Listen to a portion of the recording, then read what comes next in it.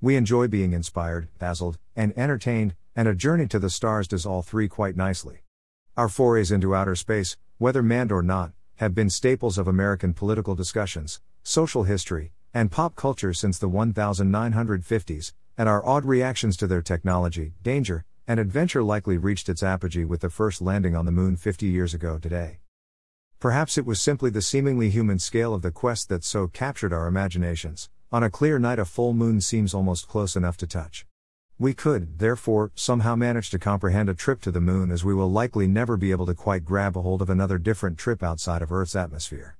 The distances to other worlds beyond that pale orb in the dark sky are outside the easy reach of our imaginations, and no wide-eyed child will ever squeal that they can see Martian pioneers strolling about when they look through a backyard telescope at night.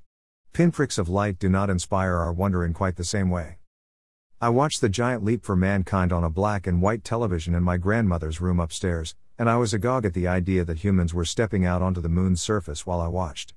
I was not the only one glued to a television that night, watching the redoubtable Walter Cronkite break into a grin when word first came back that Neil Armstrong had planted his feet on the lunar surface. It is estimated that 650 million other people watched as well, a worldwide audience united in wonder. We now celebrate the daring accomplishment of the Apollo 11 mission, but we also forget just how dangerous this endeavor was for the astronauts.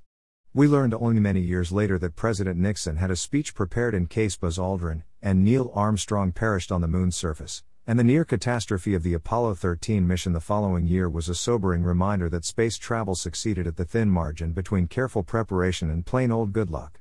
Exploration of any sort carries many risks, and being shot into the cold void between the planets atop what is, in essence, a stupendously large explosive device requires more daring than most of us can readily imagine. There is some discussion now of returning to the moon soon or later, or perhaps finding some other distant world upon which to trod. I do not believe it will be anyway near the same as it was in 1969.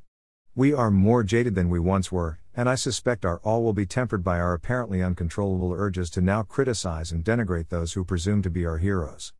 Our cynical attitude toward those in whom we place our trust today traps them in the thoroughly unenviable position of trying to be role models and exemplars for a nation and media that now seems more intent than ever at celebrating dysfunction and dissent. Attempts at heroism might be even more dangerous than actual space travel in 2019. Moreover, we are now preoccupied with matters both supremely terrestrial and dully quotidian, and our gee whiz wonder over new technologies is often counterbalanced by our well-warranted suspicions regarding their unintended consequences. America's overall faith in science and scientists has likely not been this low since the Middle Ages, and thinking about technology today invariably fills us with both hope and dread. Never has the phrase double-edged sword been more fraught with meaning. Artificial intelligence is amazing, but we worry about our machines outsmarting humanity. DNA manipulation may provide new cures for old diseases, or it may create dangerous or harmful mutations. Robots are amazing. However, they could replace many millions of human workers and leave breadwinners without the wages needed to buy that bread for themselves and their families. Ever more powerful computing provides us with convenience and entertainment while it simultaneously robs us of our privacy and peace of mind. Genetically modified foods may help to feed the hungry, but they might also poison our bodies and destroy our planet's ecosystem. Before we spend a lot of money we don't have on another trip into outer space that we don't really need, perhaps we need to learn to better manage our own planet, the technologies that sometimes seem beyond our control, and our governmental systems that often seem thoroughly disconnected from the needs of the governed. Exploring the moon or elsewhere in space could be an amazing adventure. However, we today have enough challenges right here on Earth to keep us well occupied for many years to come, and we can better use our brainpower to help billions across the globe discover happier, healthier, and safer futures for themselves.